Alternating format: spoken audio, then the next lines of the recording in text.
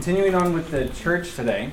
And so for the past several weeks, we've went through the origin of the church. We've talked about the definition. We've talked about the purpose of the church. And last week, we kind of started to move our way into the government of the church, i.e. the leadership structure of the church. And primarily it is revolving around two main offices, that being elders, which we discussed last time. So we kind of had to push pause. So just kind of as a recap, if we kind of had to boil down the role of elder and to understand it, is we can understand the elders are the ones who have the spiritual authority in the church.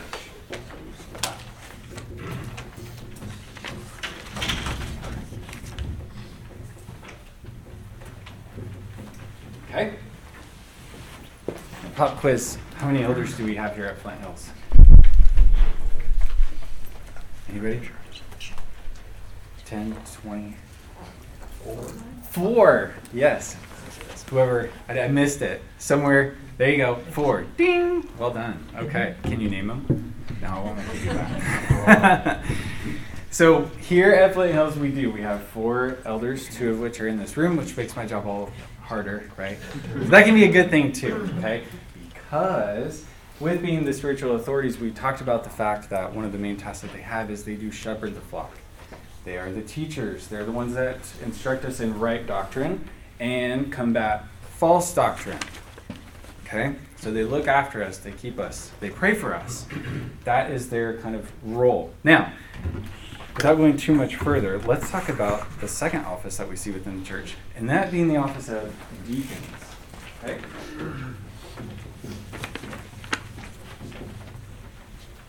So we have the deacons in the church. And here I'll play the game again. How many deacons do we have here at Flint Hills? This one might be a little bit harder. Is it 2? It's more. 7. It's less. 5. It's more. 6. Yes, you got it. Okay, okay. I cheated because in my head I was like, okay, wait, I know that person is. I know that one is. I know that one is. I went to the church website.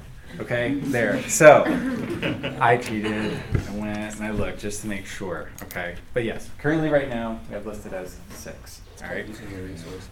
What's that? Yeah. Using your resources. Exactly. So deacons. What are we talking about here? Well, it comes from the word, as you can see in your handout there, diakonos, which means minister or servant. So anytime that you have this word appear, it's translated deacons, ministers, servants. It has that service orientation around it when it's explained within the scriptures. Now, when we see the office of deacon kind of being explained, exhibited within the scriptures, one good place to look at is Acts 6, 1 through 6. Okay, now I'm going to read a little bit of this here. And, well, let me go ahead and give you this so that you can see this as I read. When we talk about deacons, their function is that, among other things, they provide for the material needs of the church.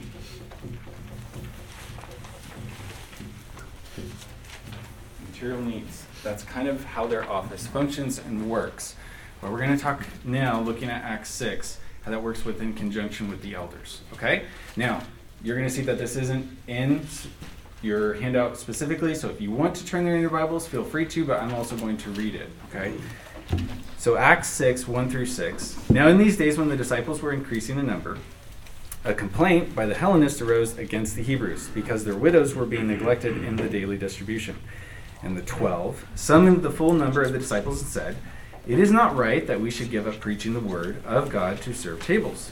Therefore, brothers, pick out from among you 7 men of good repute, full of the Spirit and of wisdom, and whom we will appoint to this duty.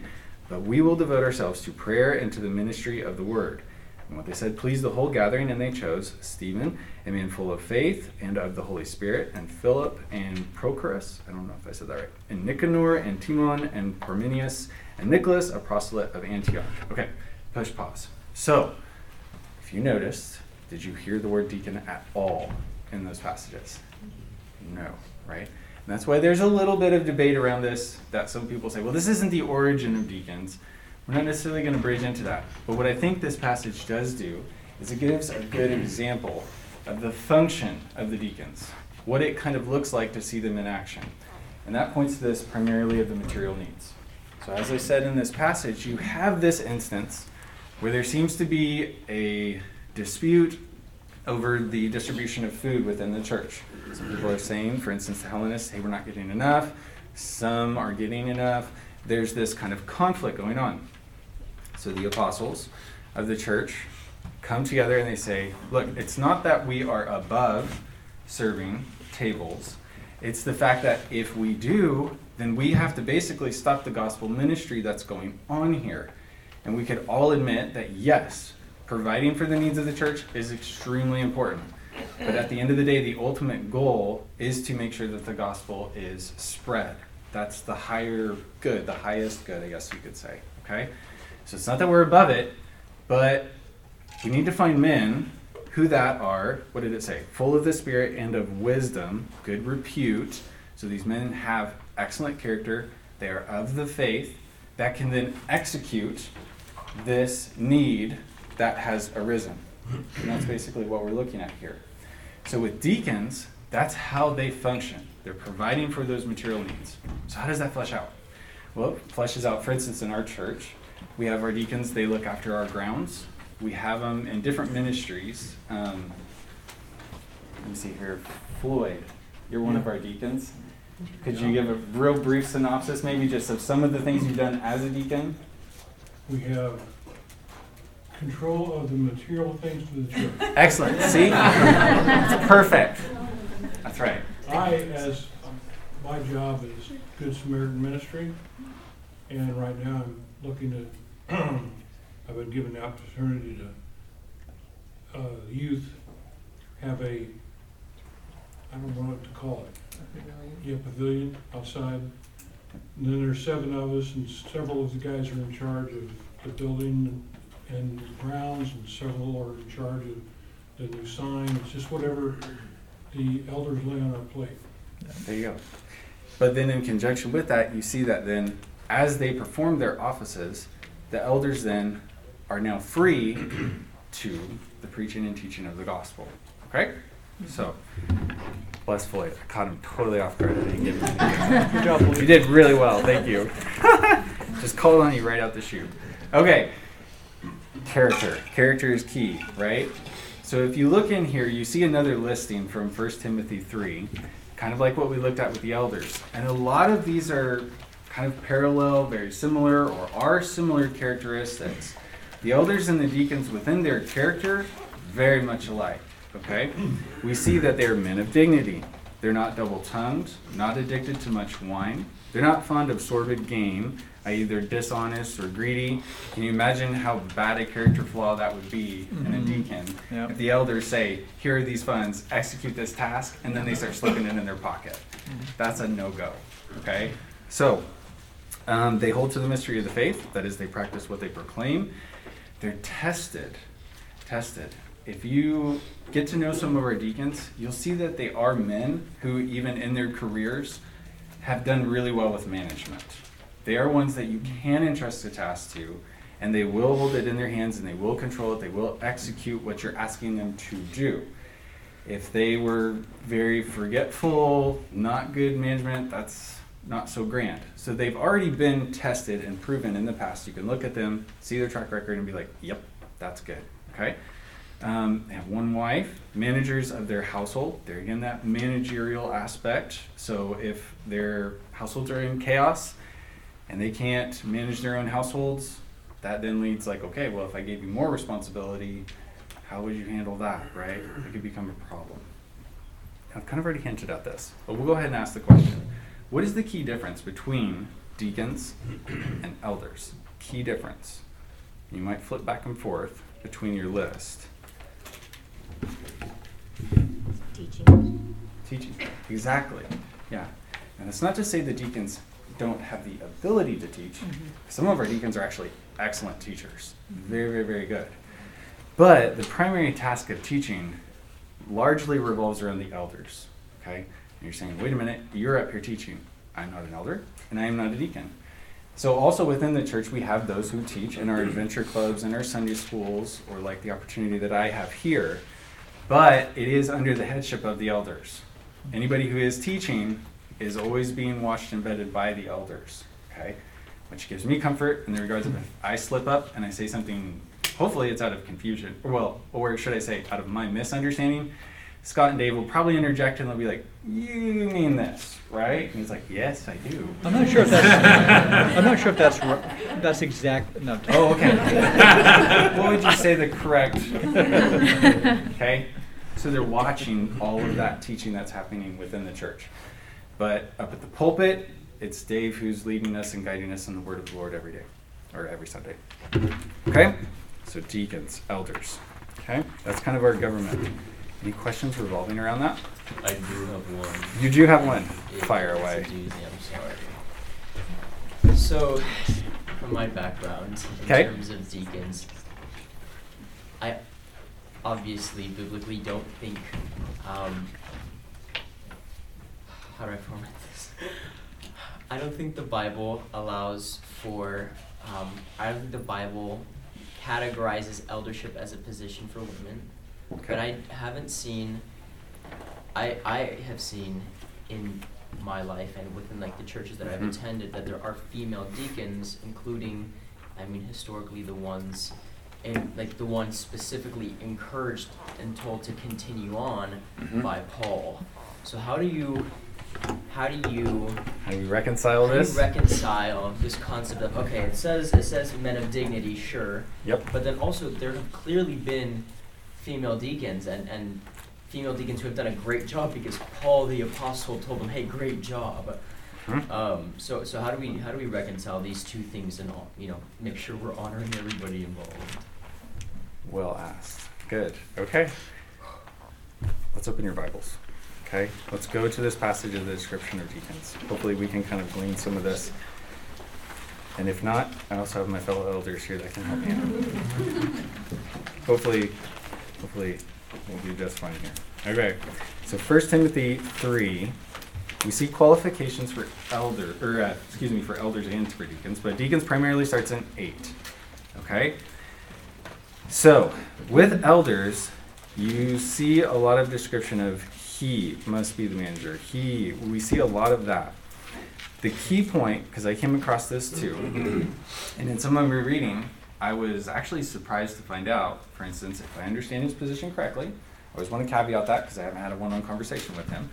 John MacArthur actually holds that women can serve in the office of a deacon. Mm-hmm. And it comes pivotably at the verse of, let me find it here. 11. I think it is, yeah. Yep, their wives, okay? That portion there can also be translated just women. So MacArthur will put forward the point, if I understand his position correctly, is he's kind of saying, hey, here's qualifications of deacons, here's guys, but ladies, also you in this office, you should behave in this way as well. So there is kind of a debate. Is this portion of Scripture describing the wives of deacons, or is it women in general?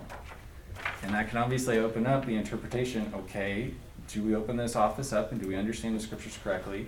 Women can serve as a deacon, i.e. a deaconess, or is it something that's primarily for the men? Okay. So I'm going to bridge the topic with that. I think at our church here, we would interpret that pointing at the wives of the deacons. Okay. And I kind of had a brief conversation with Dave and Scott via email on this when I found this. I was like, whoa, what, how do we, I don't. So it is a debatable portion of Scripture.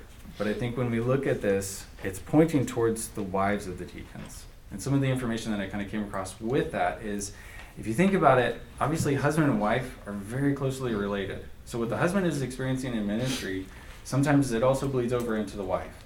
So for instance, if she is not dignified, if she is a slanderer, right? That's not a good thing to have in somebody who has been trusted with care and who the congregation is coming to and talking hard things over, right? So that's kind of where we would stand, is that this passage in particular is pointing at the wives of the deacons. This is something that we should see in them. It's not an exact answer, I know. Leo, do you have Yeah. Yeah. Do they not also in the next verse say, let deacons be the husband of one wife? Exactly. So if saying, obviously, if the male is the husband, the woman is the wife. So if they're pointing to that in the next verse, then wouldn't it also point to men being deacons? Yeah, and that's kind of where I stand right now is as I read this passage, if I switch from wives to women, it's almost like there's this clunkiness to the passage. And when we just simply read it and take it for how it is, it just seems to flow into be understood correctly as pointing towards the wives of the deacons. Okay. And that's really good, and I think to some extent I agree with you. And I think now, I mean, like I said, the follow-up to that is, unfortunately, I don't have the verse specifically, and I'm sure somebody does, but there is a verse in which Paul specifically congratulates and encourages a deaconess Yes. by name. And so I actually agree with you, at least to some extent, on this verse, but I have to ask, I mean, just contextually, throughout the Bible, I mean, there seems to have been, and I don't know if this is a Deborah situation, I don't know if there's any way to know that. Yeah. I can address that one. It's Romans 16:1. I commend to you our sister Phoebe. The ESV says a servant of the church at Cenchrea. Deacon could also be just translated servant. So she's just commended for her service. It's not necessarily assigning the office to her. And that being said, I mean, women are very valuable, precious servants. It's just the official role of deacon, is it expanded to them or not? And obviously there can be space between our position and John MacArthur's. I mean, there's plenty of room for disagreement on it, but that's just kind of, when I at least kind of surveyed the scripture, those are the conclusions that I've come to. But I think at our church, I mean, we definitely delegate a lot of responsibilities to women. I mean, we're doing the Women Equipping Women this Friday night, and put on by women, led by women, to minister to women.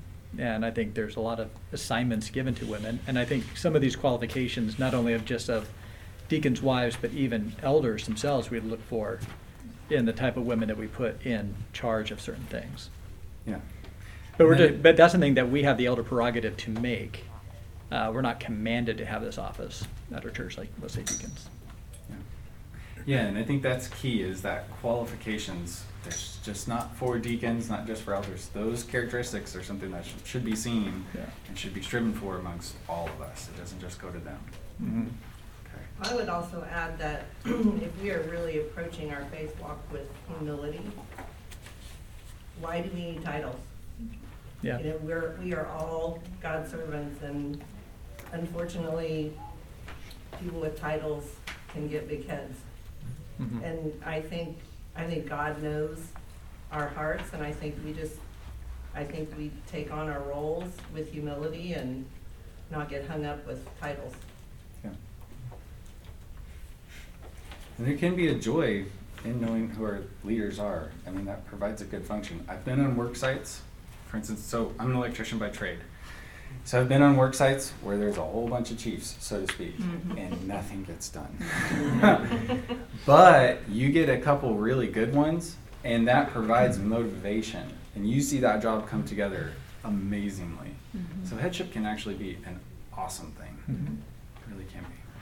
I think it's really important to understand, like, if there's a church that has deaconesses, that is not in any way a sign of unfaithfulness to Scripture, or women are trying to take over, or like they're looking at this and they're trying to honor it and honor their women and in the best way possible too. And they've just chosen a slightly different way than we have. And like, great, good for them. To your own master you stand and fall. Mm-hmm. That's right. It's just reining them in sometimes.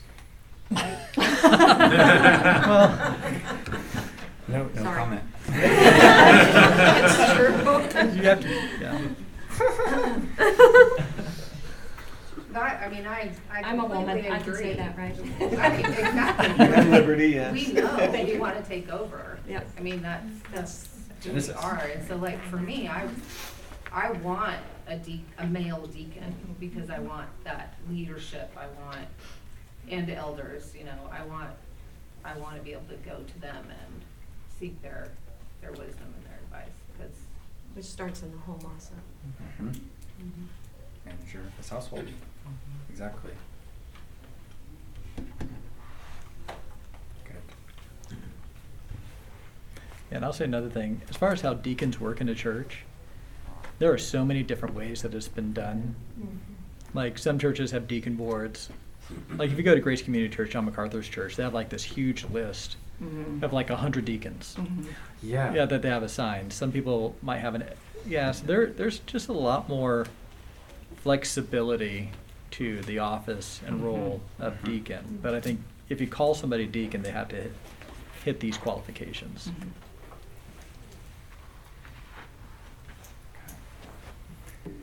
Well, Jerry may not be out for some of it, but I do think that's a good explanation.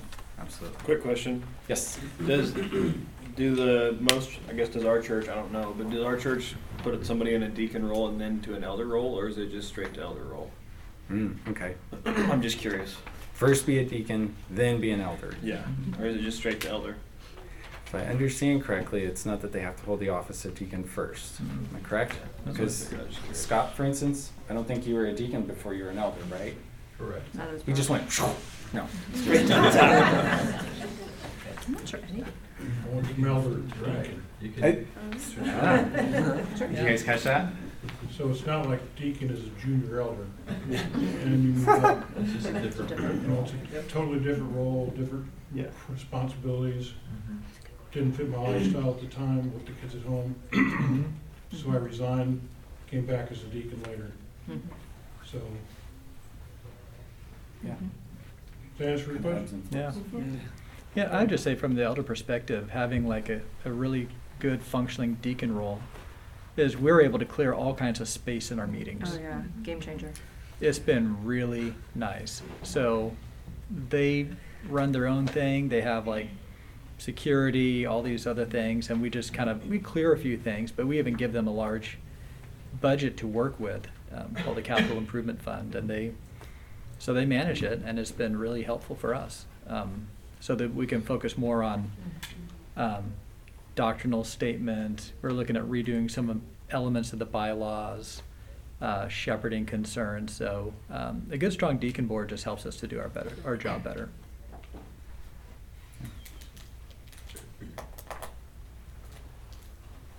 Okay. So you're going to see a giant list on the back. Huge paragraphs. Theories of government. Oh, yeah. I don't want to dive too heavily into this.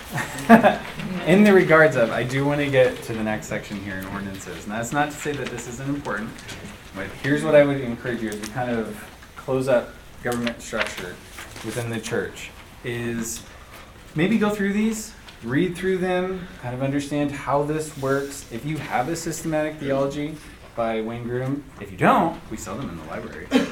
Really good book, by the way. So is MacArthur's, just it's personal sell. But he does a great job going through this section and actually gives you visuals of how this works. But in essence, what you're kind of looking at with the Episcopal, the Presbyterian, and the Congregational is there are different church structures out there that kind of work within a hierarchy. Kind of a pyramid down kind of idea is, so for instance, this is going to be really bad. Hopefully it doesn't look like the pizza we ran into a couple weeks ago, but you may have said higher office like an archbishop. Okay, for instance, I think it's in the, is it the Presbyterian, what's the first one? Episcopal, I believe. Oops, I flipped the page. Yeah, Episcopal. Okay, and then what you have under said archbishop, that higher office, you might have sub-bishops or a bishop himself, who then, in turn, is going to be over several churches, okay? And those churches in turn are actually led by a rector or what we may call a priest, okay? So you can kind of see how this pyramid's down. And then those rectors, those priests, are over, say, a congregation. I went from squares to circles to squares to circles. You get the idea.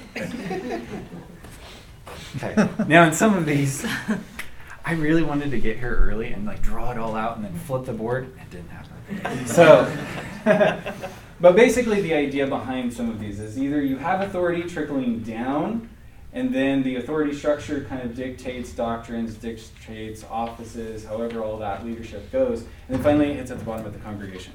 The other forms of these governments, you may see that it's actually the congregation that, say, then elects their ruling body, their elders, right? Then once the elders kind of make that spot, then some of those elders might be chosen to be part of a session or a general assembly or just an assembly. And that's kind of like the higher office that, say, would be over the churches in a whole city. Okay, so Lauren and I, we come from the Nazarene church, and this is the thing. We would actually have several choices of elders, and we would all cast a ballot in order to do that. And then they would kind of go to that higher office of a region, or say a state. It could even be like one of our pastors. He was elected, and I think he was like over all of the Pacific was his. So I think he was maybe even got to be stationed out of Hawaii. So darn, that's too bad, right? So it was kind of a joke in our church that it would always be our pastors. We actually went through, I think, like 4 pastors in 10 years because they kept getting elected to these higher offices, kind of thing. So that creates like insecurity, you know. It's like you can't bond, right? So, anyways, or at least that's how I operate. But so. Pros and cons to each. Okay. So maybe take some time, read through those. But I want to get to ordinances of the church for the remainder of our time here today. So when we talk about ordinances, let's make a little bit of room.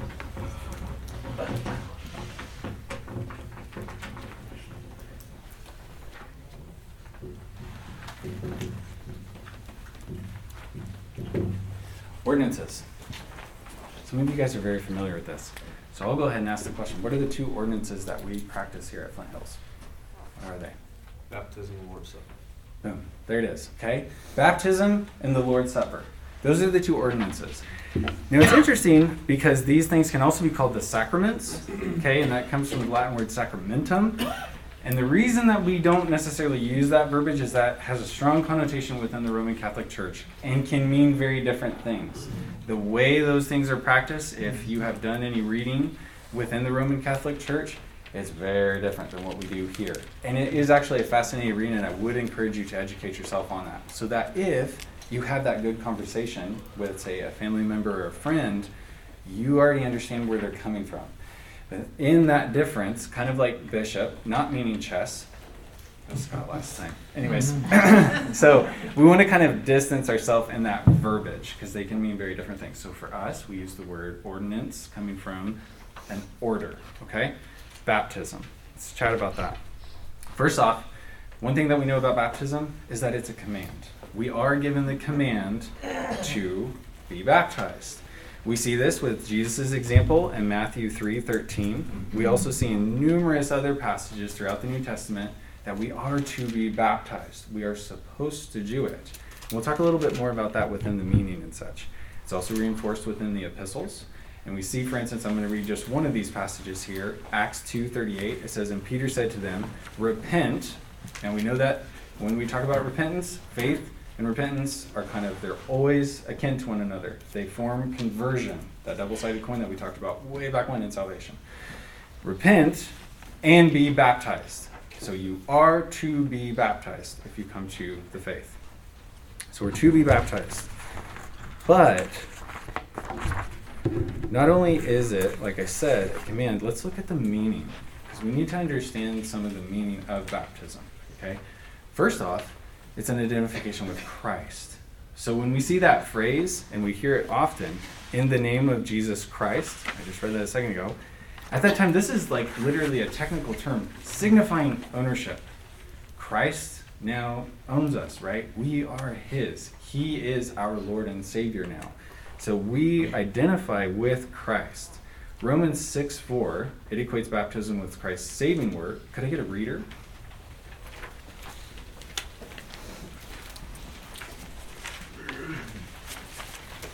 Is it not? That's not in yours. Oh, man. I didn't write it. Is it? 6:4?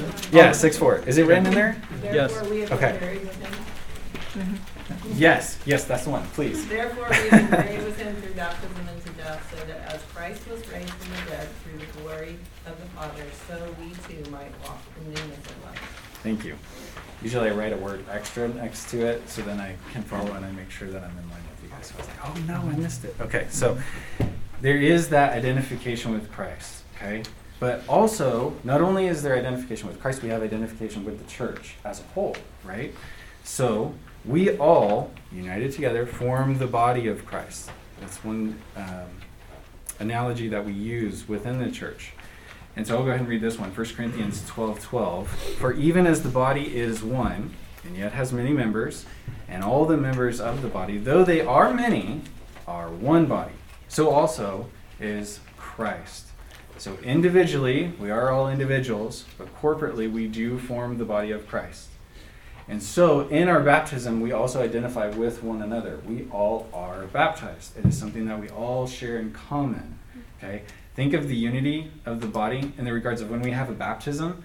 Here I think it's actually very joyous. We get excited about it. We get to hear the testimony of said person who's going up there, right? And then that moment of baptism, I don't know, there's a joy amongst us. Does that make sense? Maybe you've experienced that, okay? It's kind of that initiative right within the church. It's an identification with the church. Acts 16:33 speaks kind of this command and then directly after. Could I get a reader there? And he took them that very hour of the night and washed their wounds, and immediately he was baptized, he and all his household. Yeah, talking about the Philippian jailer. Immediately he was baptized, identified with the church. Another thing that we look at is there's a symbolic of spirit baptism. It's symbolic of that spiritual baptism that happens within Christ. Because spiritually, we have been baptized, i.e. we use that in the terms of being completely and utterly immersed within Christ. Christ is our Lord of every nook and cranny of us. We don't say, well, you get 70, I get 30. That's not how this works, right? We are completely and utterly spiritually immersed into Christ. Mm-hmm. Let's read these two passages that point towards that. Galatians 3:27. Get a reader again. For all of you who are baptized into Christ have clothed yourselves with Christ. Yeah. Colossians 2:12. I get another reader. Having been buried with him in baptism, in which you were also raised up with him through faith in the working of God, who raised him from the dead. Good. I liked this quote when we're talking about this spiritual symbolism. It said it this way: when the candidate for baptism goes down into the water, it is a picture of going down into the grave and being buried. Coming up out of the water is then a picture of being raised with Christ to walk in newness of life. Baptism thus very clearly pictures death to one's old way of life and rising to a new kind of life in Christ. That's why you hear all these analogies used within baptism. Being buried and raised, just as Christ was buried and raised. There's that close kinship that you see within that. Efficacy. So, does baptism have some effect upon us or do something for us? Keep that in mind. That's a little bit of a controversial topic in some regards, but what I want to point forward is this. Some will say that baptism and salvation are closely related. Okay? Very close to each other. The problem is that it gets misconstrued and the two kind of get intertwined, i.e. baptism brings about salvation.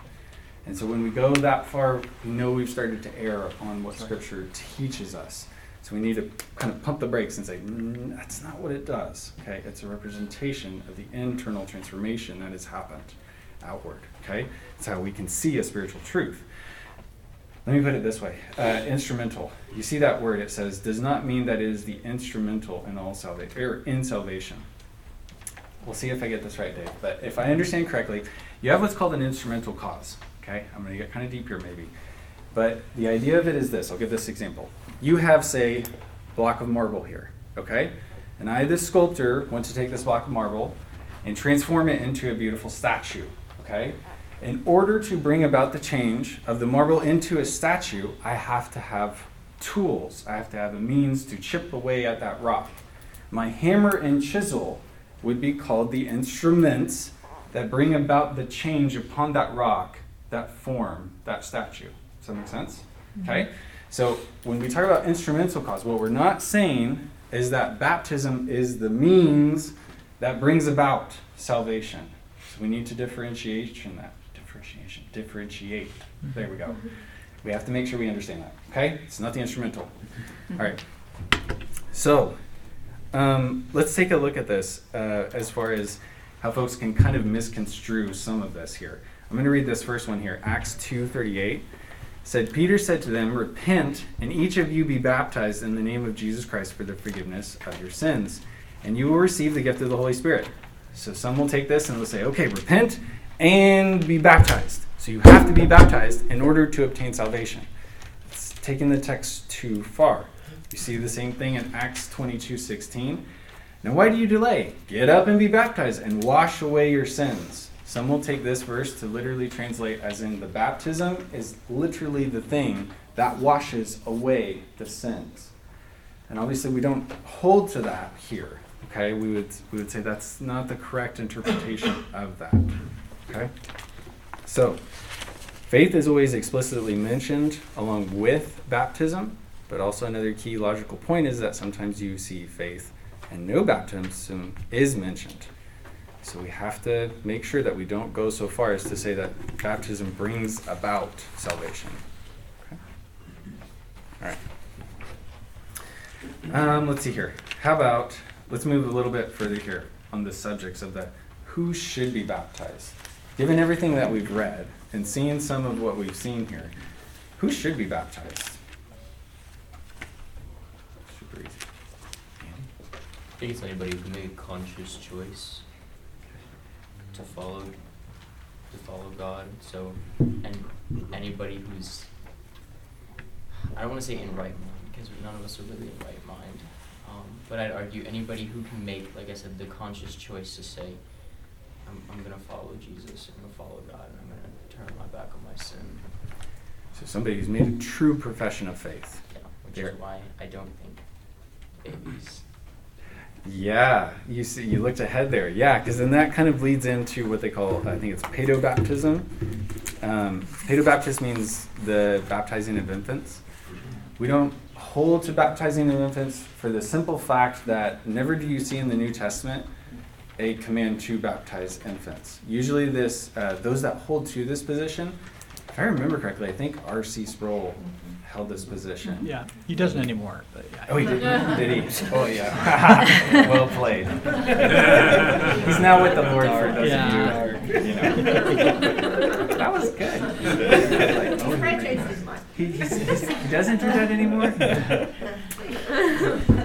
So, yeah, you'll see good debates about this. I think actually R.C. and MacArthur did have kind of a one-on-one debate, and it's fun to see them kind of go back and forth because they were good friends, will be again one day, in glory before the Lord. So this idea comes from the fact that you'll see whole households being baptized in the New Testament. I think in the instance of Peter and Cornelius, I think would probably be a good example, goes and it says like the whole household was baptized, and someone will be like, well, kids were involved in that. And it's like, well, it just says household. It didn't say, and there was a 4-year-old and a 5-year-old and, a 13-year-old. It doesn't say anything like that. So it's kind of digging in a little bit too deep, and you're pulling out something that's not there. Okay? I would say I really appreciated the role of elders in this. Cole and I were both baptized as babies, coming from the Catholic and Lutheran churches. And having trust in elders who understand Scripture much more than we do was really great in leading us to be baptized again as adults, even though we had been, Christians for several years before that. So it was really nice. That's good. Yeah. And you will see instances of that, and I think that's actually one of the questions here is you may have a friend, you start getting into conversations with them, and they realize, look, I professed faith way back here, but I have lived a life of utter immorality since then. That was not authentic. But now I know for sure. And so then having a good conversation with the elders about, should I be baptized again? That's not a bad thing to ask. You should, right? Okay. And they can kind of help you work through that. I think you talked about the importance of the confession, but I think within the confession of faith, there has to be true repentance and belief. I mean, you really need to see that fruit. Yeah. To understand what baptism is. So like, we know that children can understand who the Lord is and can profess true faith. Mm-hmm. At what point do we typically ask if they want to be baptized? Is that something they have to initiate, or do we have a certain time that we would do that? Because it kind of talks about like immediately, but I don't think we baptize typically like 5-year-olds or 6-year-olds. That can be a really hard one. And I often think of that with like my kids. So my eldest, my daughter, Taylor, I can get her to say all the right things. It's like, does that mean she's really a Christian? I don't think she's at that conscious level yet where she truly has made an affirmation. So I think it's not an exact science per se, but it is something that we should be looking for in our kids, and we should always be nurturing it. I mean, the moment they're born, we should be ministering to them. But kind of judging, when does that person actually have right understanding, and that understanding has bridged into true faith, that can be kind of difficult, and it depends on the age of the individual. And I know that's not exactly the greatest of answer. That's where you might want to talk with your elders about that and get some kind of guidance. I have a recent example, Jason. Yeah. Oldest grandson, 2 years ago, at the age of 10, came to Floyd, wanted to be baptized. And he said, well, we need to talk about this. I need to hear what you're understanding. He could not verbalize his understanding. There you go. 2 years later, we had the same question come up, and it was night and day. Yeah. He could absolutely express what was going on in his heart, and just the difference in him now, and Floyd baptized him right before his 12th birthday, but just the fruit that's flowing out of that expression of faith is amazing. So that's super cool. And I would say, if we believed, and if it were true, that grace comes to us through these ordinances, then keeping our children from these ordinances at the earliest possible time would be a cruelty. It would be keeping our children from coming to Jesus. But we do not believe, and the scriptures do not teach, that grace comes to us through the ordinances. Grace comes to us through the Holy Spirit of God. And nothing we can do can keep our children from the Holy Spirit. And I think because of that, it does give us a lot of freedom to exercise wisdom in helping our children, in us assessing and helping our children assess, are you ready to stand with the people of God? And to identify with them, and to testify not just to a cheerful waiting audience, but also to people who are hostile. I stand with Jesus. That's what this means. That's what being baptized meant in the old, like in Acts, from the very beginning. That's what it meant, is I'm willing to stand in front of the world and say, I'm with him, come what may. And yeah, again, there's no grace that comes through that, but it's planting your flag, and we want our kids to be old enough to make that decision and to be able to look back and say, that was my decision that I made before the Lord. And I've also wrestled a lot with even being able to state, being able to vocalize things. So I mean, I was baptized when I was like 8, and I don't think that's necessarily a bad age to be at. And I could tell you everything, and then obviously did not go on for a while to live a life that reflected that. And so actually to this day, I've actually had some important conversations, and I'm still debating whether or not to get baptized again. I genuinely still, like, I have active conversations with important mentors in my life on a regular basis as to this sort of thing. So at the end of the day, I know I'm saved. Now, I don't know if I was saved when I was 8, and then I was given up to Satan for a time, that I might come back to Christ. I don't know if I wasn't saved at 8 and haven't been saved for a while, wasn't saved for a while, and then I was saved. So really, I don't know if there is a specific answer in a lot of these circumstances. Even when a kid can say things, even when a kid can formulate all the correct things, that doesn't always mean that they are actually going to live out what they understand. They can understand it. I could understand it. That didn't mean I chose to live out what was right and what was true. And I'm now, and thank God. But there's kind of that question. There's, going there's still on. kind of that question that I wrestle with on a pretty regular, daily basis almost. And I think everything that we're talking about in reference to children also does apply to adults in the sense that it was mentioned earlier, but the profession of faith needs to be a credible profession of faith. That's why we don't do spontaneous baptisms and we just say, oh, you're a believer, Just all come right, on just up. dunk you. Yeah, like there needs to be that testing of faith to prove that it's genuine. Yeah. I'd say too, one of the things, like baptism doesn't have like inherent grace in it. But part of it is when you get baptized, and the reason why we do it publicly in front of church is you're basically making a declaration to everybody else that I'm planting my flag, this is where I am. And I'm no longer kind of on the outside looking in. I want to be considered a member, of the universal body of Christ. And we tell people if you want to join the church, you need to be baptized as a believer, because if you're not willing to declare yourself that publicly, then why would we recognize that locally? So there is some, I think the grace is when you put yourself out there, I'm a believer, treat me like a believer, have expectations of a believer, minister to me like I'm a believer instead of an unbeliever. There is a different approach that everyone will have towards you from that moment on. Does that make sense? Yeah. That's good.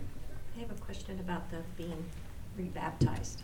Okay. So every time you feel guilty, it's like, well, maybe I should get rebaptized. No, that's not it. That's where your repentance comes in. Right. So one baptism, now, I was a child, but then I had to make my decision later in life where I was rebaptized. But what he was saying there is like, I don't know that baptizing and the baptizing every time you feel a little bit of guilt or feel like you haven't been following, is that not more repentance than there would be the actual baptism? Yeah, and that kind of goes with that idea of, does this actually wash away my sins? Right. Like, is this the means that my sins are cleansed of? Because we know that's not the case, right? Yeah. It's Christ's Because we're sacrificial work on all the going to cross. be there at one time or another. We're not going to follow. Yeah. Christ. Right. And then we have to get back in line and do what's right. I do really like the picture of the planting the flag, because that is, so since Hudson has become a Christian, yeah, I can say to him, so is that how a Christian responds? That's Is right. this, I mean, and really just seeing his heart and just understanding, it's like the light bulb goes off. Yeah. And he's like, oh, no, we probably need to reevaluate that. So just being able to say that to him now, from Anana's heart, it's amazing, because I can't say that to all of my other grandchildren. So, and just being able to speak to him about scripture, and we're memorizing scripture together, and so. That's very cool. Okay. Yeah. And I'll just make a plug. You have been convicted that you need to be baptized. Talk to the elders, talk to somebody about it, and we can kind of walk you through the process of, what we do. If you haven't seen it before, we have people just compose a testimony that kind of tells their story. We kind of just make sure that you understand the gospel. And I'd even say for those of you who, I'm not sure if I was saved or not, our solution is just walk with the Lord first. Focus on that, and we can deal with baptism later, when you can look back and just think, yeah, looking back, I think this is what I need to do. But we don't want to have people we don't want to baptize you 5 times. Yeah. Do you know what I'm saying? Like, Right. if you're 6 weeks old and you got baptized, then we say you need to be rebaptized. If you were clearly under duress or pressure, like, we'll give you this candy bar if you get baptized, and you get baptized, we'll say, right. there might be a point to that. But so we're hesitant to rebaptize people because we don't want people to be unduly focused on it and think, I don't know. Like, there's a book called Stop Asking Jesus Into Your Heart. The author was baptized 5 times. Wow. Yeah, but he kind of had like this OCD approach to every time he grew, he thought, I just became a Christian again. And, sometimes, you just grow. And it's not that you just became a Christian again, it's just the grace of God is uniquely active. And sometimes when you get baptized, like you get baptized at 10 and you're a boy, and then at the age of 12, testosterone kicks in and you have this new wave of temptations that you didn't have before. That doesn't mean that you're unsaved at that point. You just have a different battle to fight.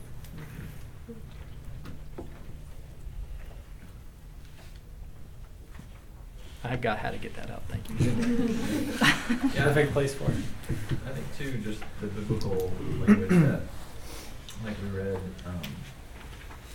there from Romans about that baptism is a picture of death and resurrection. So that just as Christ died and then was resurrected to new life, eternal life. There's that sense in which your baptism is a picture for you and everyone else that the person that you were died, that person died, and then you've been born again, right? You have a new life, you're a new creature in a sense. And so there's that element where it's more than just I'm joining, right? It's that there's the two parts to it. There's I'm being born again, I'm a new person, but also the person that I was has died. They're buried under the water and they're raised to new life there. And so there's a sense in which when someone's baptized, they need to clearly understand that what happened at conversion is being pictured there through baptism. Yeah, and you hear that in the testimonies that we heard before. There's usually that conversation of, I used to be, I was, now I'm not. That can be hard if you understand the gospel, but you've grown up in a Christian home and you've been guarded and protected. And maybe people on the outside haven't seen a lot of the sins, haven't grown up into such mature fashion, right? That they seen at home or seen in their class or at school or whatever. And so that person can still, that flesh can still be put to death, right? At that age. But it takes, I think like you said, it takes a lot of wisdom to help the parents and the pastors and the young person time to reflect on what it is they believe and what's happening in their soul, what God's doing. So.